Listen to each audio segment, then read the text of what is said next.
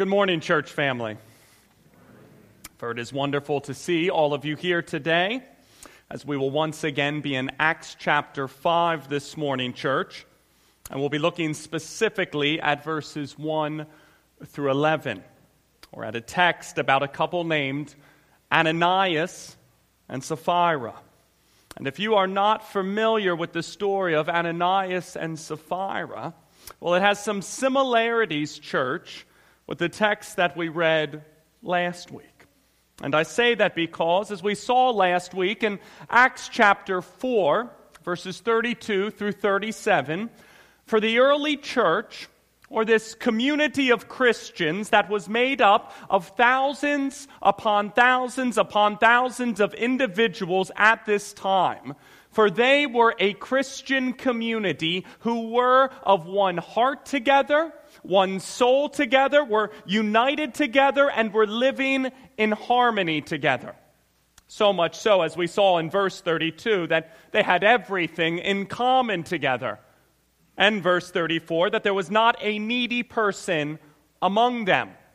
For, or as the CSB puts it, because, verse 34, as many as were owners of lands or houses sold them and brought the proceeds of what was sold, in verse 35, laid it at the apostles' feet, and it was distributed to each as any had need. In essence, you had individuals here, church. Individuals who were part of this early Christian community who owned land and who owned houses, i.e., individuals who had some wealth to their names and some property to their names, who were freely and willingly and sacrificially selling their lands and their houses, and then bringing, verse 34, the proceeds of what was sold, and verse 35, laying at the apostles' feet, and it was then distributed to each as any had need. And Dr. Luke, for he then gave us an example of this type of generosity in verses 36 and 37, where we read about a man by the name of Joseph, who was also called by the apostles Barnabas, which means son of encouragement, who, verse 37, sold a field that belonged to him, and then, verse 37, brought the money and laid it at the apostles' feet. Overall, illustrating here the type of sacrificial love and generosity that the early church had for one another as they cared for the needs of one another. And yet, as we will see in our text today, for although we meet this couple of Ananias and Sapphira here, who also sold property, just like that of Barnabas, and who also brought money from the sale of the property to the apostles and laid it at their feet, for it did not end well for them here. As we will all be clearly reminded here today, church, via this text, that our God, that He does not appreciate it when people lie to Him. And Pastor Dennis DeHaan, in light of our text today, for he shared this story about 4 high school boys who on one sunny spring day simply couldn't resist the temptation to skip classes for the day. However, the next day, when they all told their teacher that they had missed her class because their car had a flat tire, to their relief, their teacher simply smiled back at them and said, "Well, you all missed a very important quiz yesterday. So please take your seats and get out a piece of paper and a pencil." And once they all sat down and were all ready for the quiz, the teacher then said to the 4 young men who had skipped her class the day before, "Now your first question of the quiz is this: which one of the 4 tires was flat?" For no one can get away with lying. And in Acts chapter 5, we see Ananias and Sapphira thought that they were only lying to Peter and to other believers. But as the apostle Peter makes clear to them, "For you have not lied to men, but to God.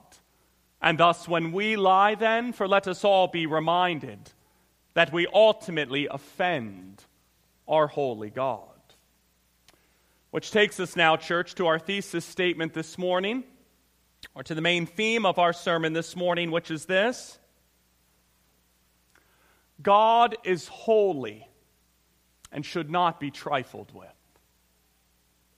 Again, our thesis statement this morning is this: God is holy and should not be trifled with. And thus at this time, church, let's open our Bibles up this morning to Acts chapter 5, verses 1 through 11. And if you are joining us today and do not have or do not own a Bible, then please feel free to grab and even to keep one of our church Bibles, which are all located in the chairs in front of you as our gift to you this morning. And to turn that Bible at this time to page 913, and to join us as we as a church family hear the Word of God together this morning. As again, we will be in Acts chapter 5 this morning, church, and we'll be looking specifically at verses 1 through 11, where Dr. Luke, the author of the book of Acts, under the inspiration of the Holy Spirit, he writes,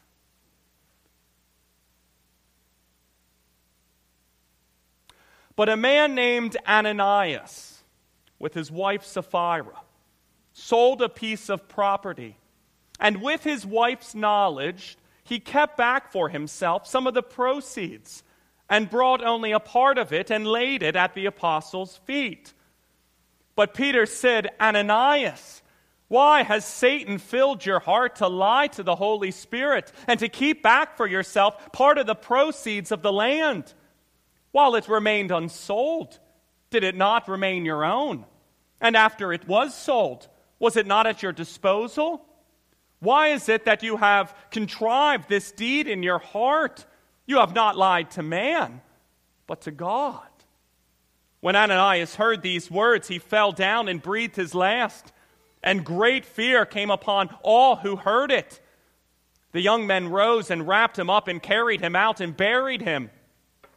After an interval of about 3 hours, his wife came in, not knowing what had happened. And Peter said to her, 'Tell me whether you sold the land for so much.' And she said, 'Yes, for so much.' But Peter said to her, 'Why is it that you have agreed together to test the Spirit of the Lord? Behold, the feet of those who have buried your husband are at the door, and they will carry you out.' Immediately she fell down at his feet and breathed her last. When the young men came in, they found her dead, and they carried her out and buried her beside her husband. And great fear came upon the whole church and upon all who heard these things." Let's pray.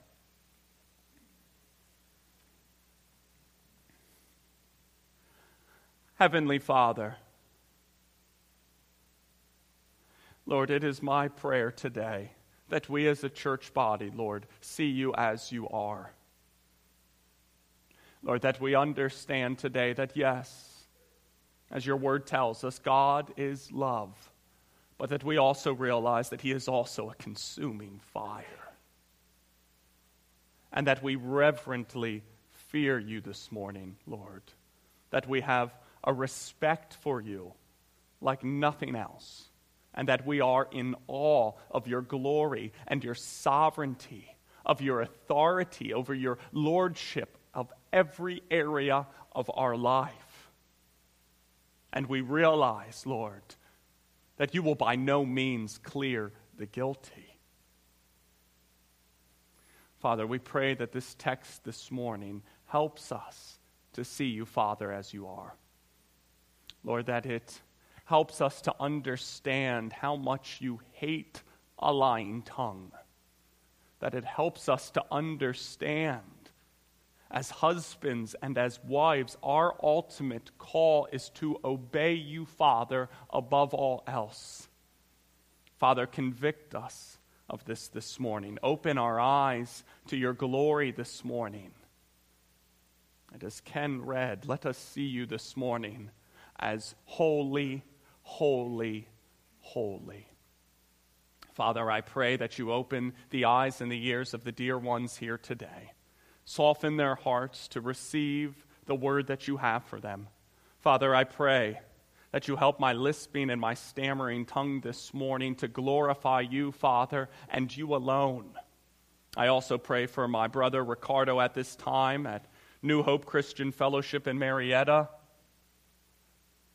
How stressful of a time it is for him, I am sure, and for the entire Vargas family. Give him peace and help him to let that dear congregation in Marietta to see Jesus Christ through the preaching faithfully of your word. Father, build us up in the faith today, we pray, in Jesus' name.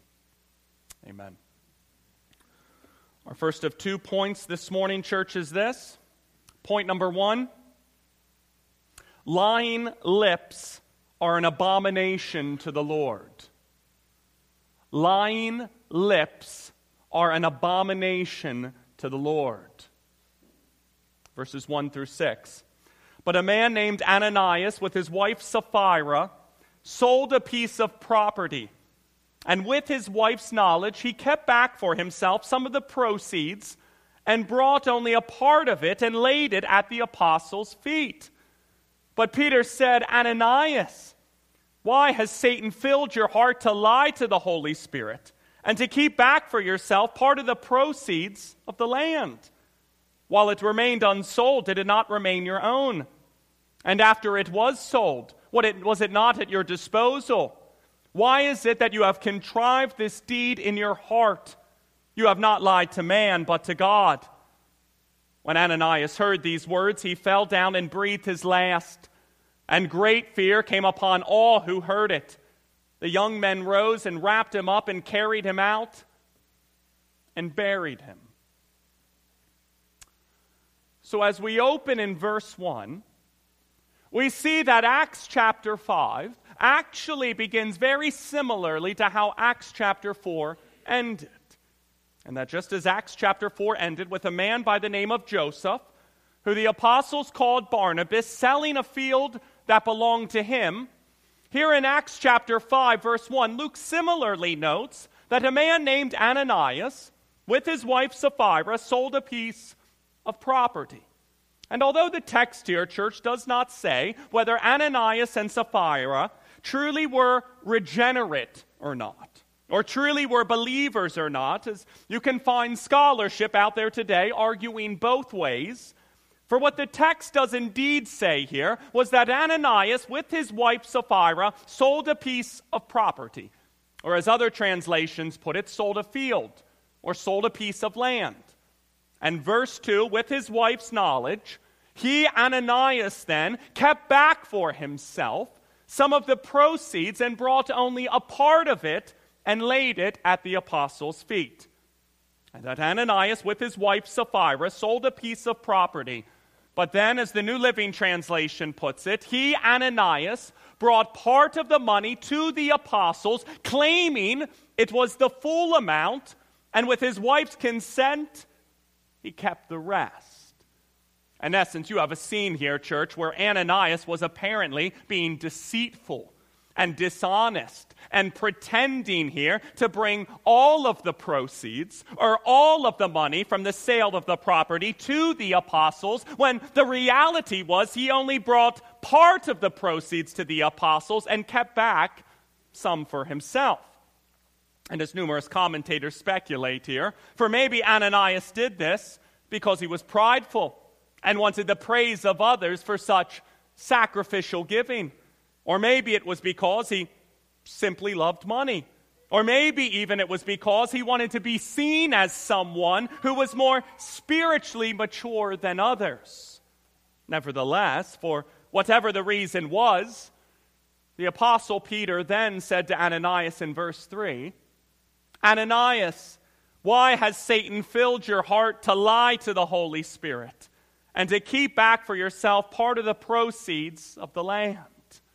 And that the Apostle Peter, under the direction and guidance of the Holy Spirit, for he knew here, church, that Satan had filled Ananias' heart to lie to the Holy Spirit and to keep back for himself part of the proceeds of the land, even though Ananias evidently pretended or claimed, as previously mentioned, to give all the proceeds of the land to the apostles.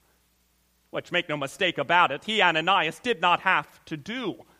I.e., he did not have to sell the land or give all the proceeds to the apostles. And I say that because as we go on to see in verse 4, for the apostle Peter then said to Ananias, while it remained unsold, did it not remain your own? And after you sold it, was it not at your disposal? Or again, as the New Living Translation puts it, for the property was yours to sell or not to sell as you wished. And after selling it, the money was also yours to give away. And that Ananias wasn't forced to sell his property here, nor was he forced to give away any of the money from the sale of his property here, since, as I mentioned last week, this giving within the early church, for it was being done by individuals freely and willingly and sacrificially, and not because anyone was being commanded to, told to, or forced to. And thus, in light of that, for the apostle Peter then says to Ananias in verse 4, for why is it that you have contrived this deed in your heart? Only to conclude then by saying to Ananias in verse 4, you have not lied to man, but to God. You have not lied to man, but to God. Which makes clear here, church, that the Holy Spirit, who Ananias lied to in verse 3, that he, the Holy Spirit, truly is divine, since, as verse 4 notes, Ananias lied to God. To which, as we see then in verse 5, that when Ananias heard these words, he fell down and breathed his last, and great fear came upon all who heard it. The author of the book of Acts, Dr. Luke, seemingly communicating to his readers here that it was divine judgment that fell upon Ananias here. Only to then note, as we see in verse 6, the young men rose and wrapped him up and carried him out and buried him. To which Albert Mohler, in light of our text today, for he wrote this, that Ananias' sin, then, is a graphic reminder of our need to speak the truth diligently and without fail. And Peter's condemnation of Ananias reminds us of just how serious the sin of lying truly is. And thus, applicably speaking here, for Christians, then, must be a people of the truth. Since, as Jesus Christ himself taught, that Satan is the father of lies, as he made clear in John chapter 8, verse 44. You are of your father, the devil, and your will is to do your father's desires. He was a murderer from the beginning and does not stand in the truth because there is no truth in him. When he lies, he speaks out of his own character, for he is a liar and the father of lies. And thus, when we as Christians speak falsehoods and half-truths, and even shaded truths, for we do not reflect the one who is the truth, that being Jesus Christ, who said in John 14:6, I am the way, the truth, and the life. But instead we reflect the image of Satan, who is a liar, and who is the father of lies. And thus no wonder my mother then, when I would get caught in a lie when I was younger, used to sing to me a song that still rings in my ears to this day anytime I am tempted to tell a lie. That song being, oh, be careful, little tongue, what you say.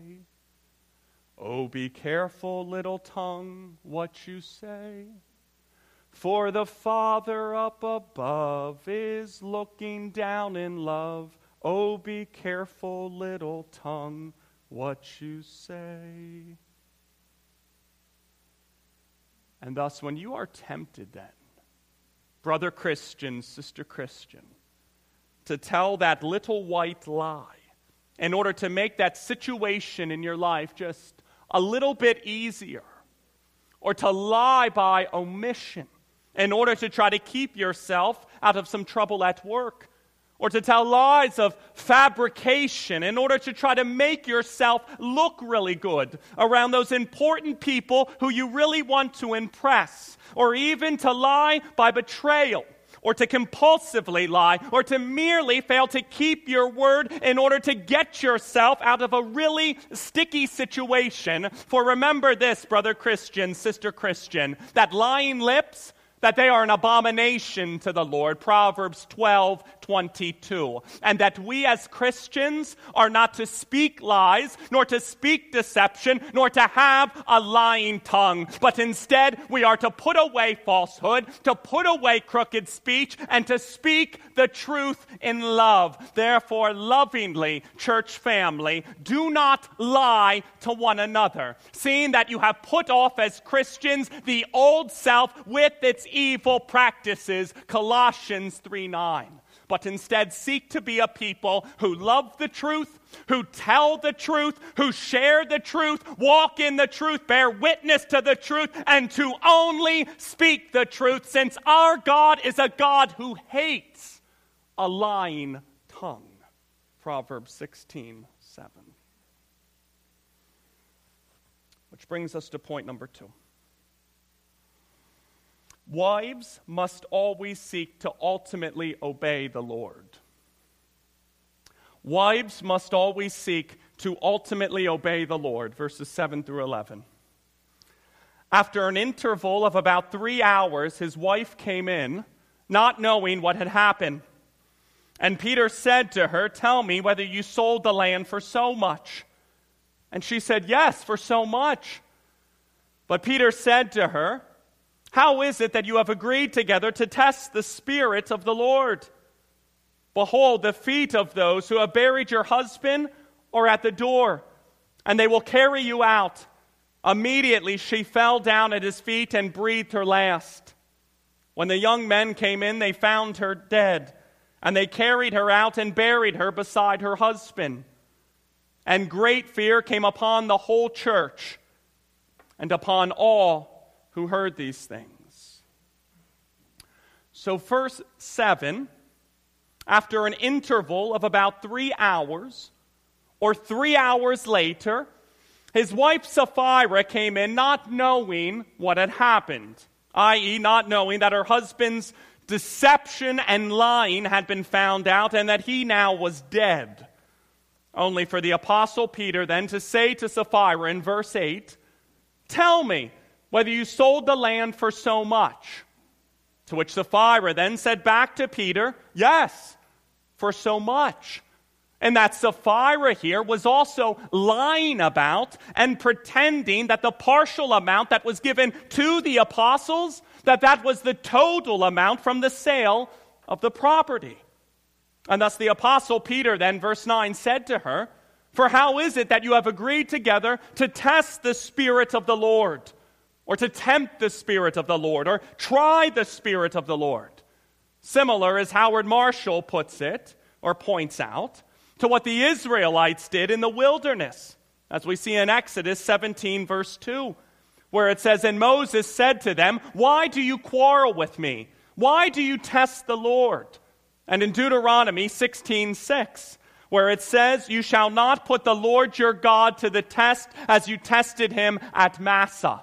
All in order, church, mind you, to see how much they, the Israelites, could get away with. Nevertheless, the Apostle Peter then said to Sapphira in verse 9, "Behold, the feet of those who you have buried, your husband, are at the door, and they will carry you out." Which is just an incredible statement from the Apostle Peter here. As the Apostle Peter not only tells Sapphira in verse 9 that your husband Ananias, that he is dead and has been buried, but he also then goes on to tell Sapphira here that she was about to be buried as well. To which immediately then it says in verse 10 that Sapphira fell down at his feet and breathed her last. Again, Dr. Luke seemingly portraying to his readers here that this was an act of divine judgment. And verse 10, when the young men came in, they found her dead. And they carried her out and buried her beside her husband. And verse 11, great fear came upon the whole church and upon all who heard these things. And yet, as we begin to wrap up point number 2 this morning, church, for I'd like to do so by initially sharing these words with you from Ephesians chapter 5, verses 22 through 24, which read, "Wives, submit to your own husbands as to the Lord. For the husband is the head of the wife, even as Christ is the head of the church, his body, and is himself its Savior. Now, as the church submits to Christ, so also wives should submit in everything to their husbands." And yet when it says here, church, that wives should submit in everything to their husbands, for that does not mean, just to make this point crystal clear, that wives should knowingly follow their husbands into sin. And I say that here and point that out here to you all, because as Pastor Tony Merida writes, for Sapphira, for she shared in her husband's conspiracy and in her husband's fate. Therefore, sometimes it is sinful for a wife to submit to her husband, since her loyalty first belongs to the Lord. And thus, Sapphira then, for she should not have gone along with Ananias's devilish plan. And thus, in light of all that, for I just want to remind all of our married couples here today that yes, for Scripture does indeed call wives to submit to their husbands as to the Lord, and to submit in everything to their husbands. But again, for that does not mean that they should knowingly follow him in ways that are counter to or in contradiction of the very Scriptures.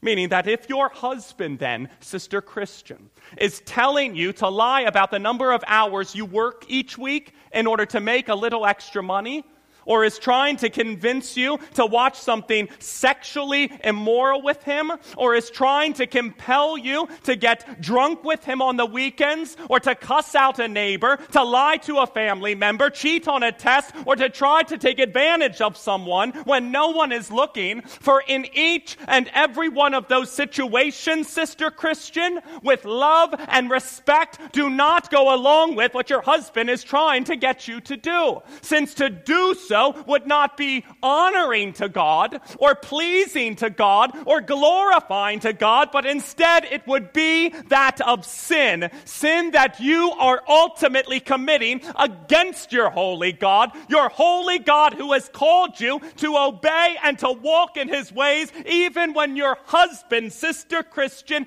tells you or tries to convince you to walk in sin.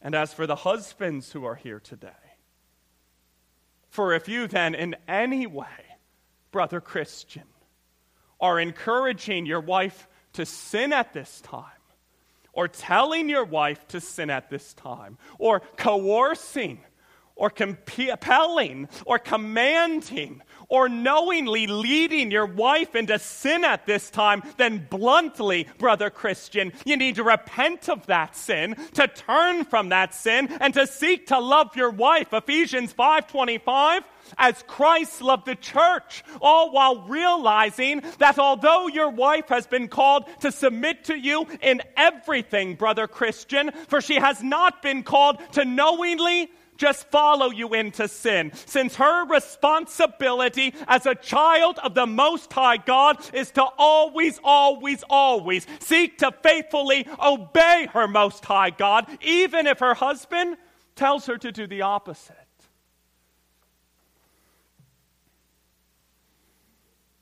Now, as we begin to close this morning, church, for I'd like to do so with the non-Christian who was here first, and to share with you at this time, non-Christian, the good news that there is indeed a Savior out there today who can save liars and fakers, fibbers and fabricators, hypocrites and deceivers from their very sins. And thus do not think for a second, non-Christian, that simply because you struggle with the sin of compulsive lying to others, or the sin of telling little white lies to others, or any other sin for that matter, that you cannot be saved. And I say that because God the Father, sent his one and only Son, Jesus Christ, into this world as truly God and as truly man, to live and to dwell amongst us and to save sinners like you and like me, non-Christian, from their very sins, by initially living for them the life that they could never live. And that Jesus Christ, that while he lived and dwelt among us, for he lived a life here on earth, non-Christian, that was free from any kind of sin. And that in doing so perfectly and completely and without any kind of offense, kept the law of God. Something that we as sinners could never, ever do. And he did it, non-Christian, for the very children of God. However, being that the wage of sin, or the cost of sin, is that of death, for he, Jesus Christ, also then bore the wrath of God that they, the children of God, deserved for their very sins as well, by willingly being crucified and killed on a cross at Calvary in their place and as their very substitute, the righteous one, Jesus Christ, dying in the place of the unrighteous. And in doing so, he, Jesus Christ, then, not only satisfied the justice of our holy God, but also appeased, then, non-Christian, the wrath of our holy God toward his sinful children as well. And thus, because of all that, 3 days later, then, this sinless Son of God, Jesus Christ, for he didn't remain dead or buried in some grave, but instead 3 days later, he, Jesus Christ, then, for he rose from the grave, and he defeated sin and destroyed eternal death once and for all, and now offers eternal life to all who place their trust in him. Thus, let today be the day, non-Christian, that you turn from your sin. For let today be the day that you repent of your sin and you place your trust in Jesus Christ and in Christ alone as the only one who can forgive you of your sin, as the only one who paid the price for your sin, who died for your sin, and can clothe you then in his righteousness, in his perfect life, and reconcile you back to God forever. For let today be the day, non-Christian, that you repent of your sin and place your faith in Jesus Christ. And today will be the day that you will be forgiven of your sin and given the gift, non-Christian, of eternal life. And to the Christian who is here today, for as we close this morning, brother Christian, sister Christian, for I'd like to do so by considering at this time just how important it is for us as Christians today to respect, to be in awe of, and to properly fear the Lord. And although I've shared this story with you before, church, for I'd like to do so again this morning because it seems to be rather fitting in light of this theme of having a proper fear of the Lord. That story being that in the Chronicles of Narnia, the author C.S. Lewis, for he talks about two characters, those characters being Susan and Lucy, who are getting ready to meet Aslan the lion. And in the story, two talking animals, Mr. and Mrs. Beaver, cautiously prepare Susan and Lucy for their encounter with Aslan, because Susan, who originally thought Aslan was a man, was taken aback when she found out that Aslan was actually a lion and admitted to being rather nervous about meeting a lion. To which Mrs. Beaver replied to her by saying, "That you will, dearie, but make no mistake, for if there is anyone who can appear before Aslan without their knees knocking, they're either braver than most or just silly." To which Lucy then asked, "Well, isn't he safe?" "Safe?" cried out Mr. Beaver. "Didn't you hear anything that Mrs. Beaver just told you? Who said anything about safe? Of course he isn't safe. But he's good. And he's the king, I tell you." And thus to summarize the words and thoughts of theologian Dean Pinter here, for we could view then the story of Ananias and Sapphira here along the lines of, or similar to how C.S. Lewis used to refer to the unpredictability of Aslan in the Chronicles of Narnia, that he is not a tame lion, in the sense that we do not worship and follow a tame God, whose ways can be predicted or controlled by the actions of his people. And it is in this knowledge that we would do well then to be seized with a holy awe and fear of the Lord of all. Or as another commentator put it in light of the text today, obviously Ananias and Sapphira needed a healthy fear of the Lord, for the God of all the earth demands respect. So as we consider this passage, for we shouldn't think God would never do that to me. Rather, we need to remember that God is not mocked. For Proverbs teaches us that the fear of the Lord is the beginning of wisdom. And thus, if you don't stand in awe of God, you are unwise, and destruction will eventually come upon you. And thus, do not ever forget then, church, that the God you worship, for although he is love, 1 John 4:8, for he is also a consuming fire, Deuteronomy 4:24.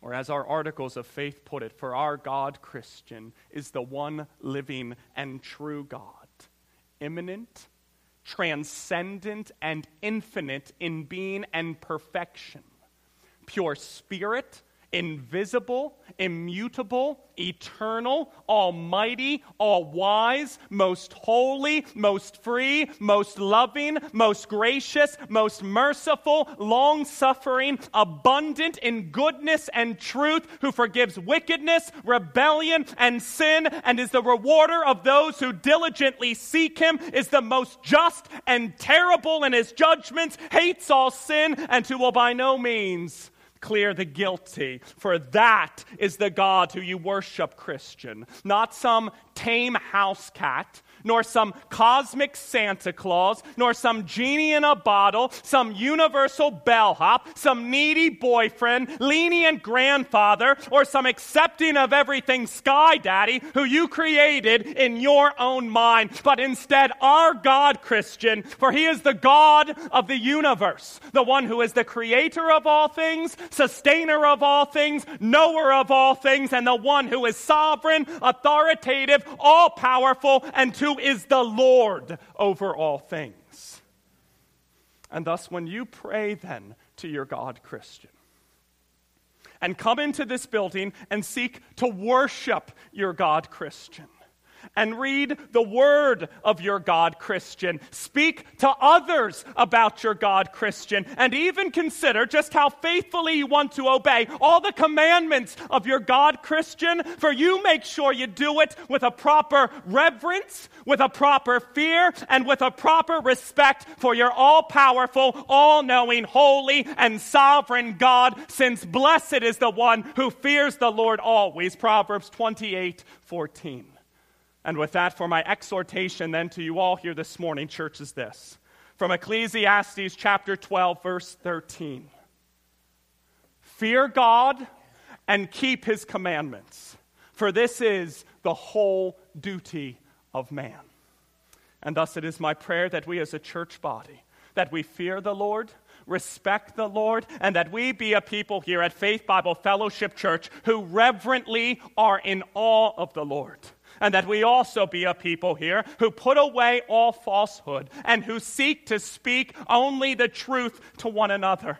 And thus help us, Father, to not walk in the ways of Satan, the father of lies, but to instead walk in the truth, to live in the truth, and to be a people of the truth, knowing that you, God, are a God who does not lie and who hates a lying tongue. In essence, it is my prayer for us as a church family this morning to see you, God, as you truly are, not as some tame God who can be manipulated, exploited, picked on, or mocked, but instead that we see you, God, as the sovereign God of the universe, the God who is love and who is also a consuming fire, and who keeps steadfast love for thousands, who forgives iniquity, transgressions, and sins, but who will by no means clear the guilty.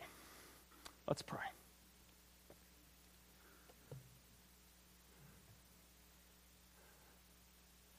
Heavenly Father, as we, Lord willing, are in awe at this time of your holiness, and as we remember at this time that you will by no means clear the guilty, for we rejoice in the fact that we have an individual in Jesus Christ who took our sins upon himself, died for our sins, was raised from the dead, raised for our justification, so that we can be seen as righteous before a holy God. Father, I pray that we seek to see you as you are, Father, as the Holy One, the one who is Lord over all, authoritative over all powerful, most perfect, most just, all-knowing, all-wise God. Not someone who we can manipulate, not a God who will be mocked, but the one who will reign forever. Father, in every decision we make, Father, I pray, Lord, that we fear you. Since as the proverb puts it, fearing the Lord, it is the beginning of wisdom. Let us fear you, Father. Let us keep your commandments, since this is the whole duty of man. Help us in this, we pray, Father, in your Son's name. Amen.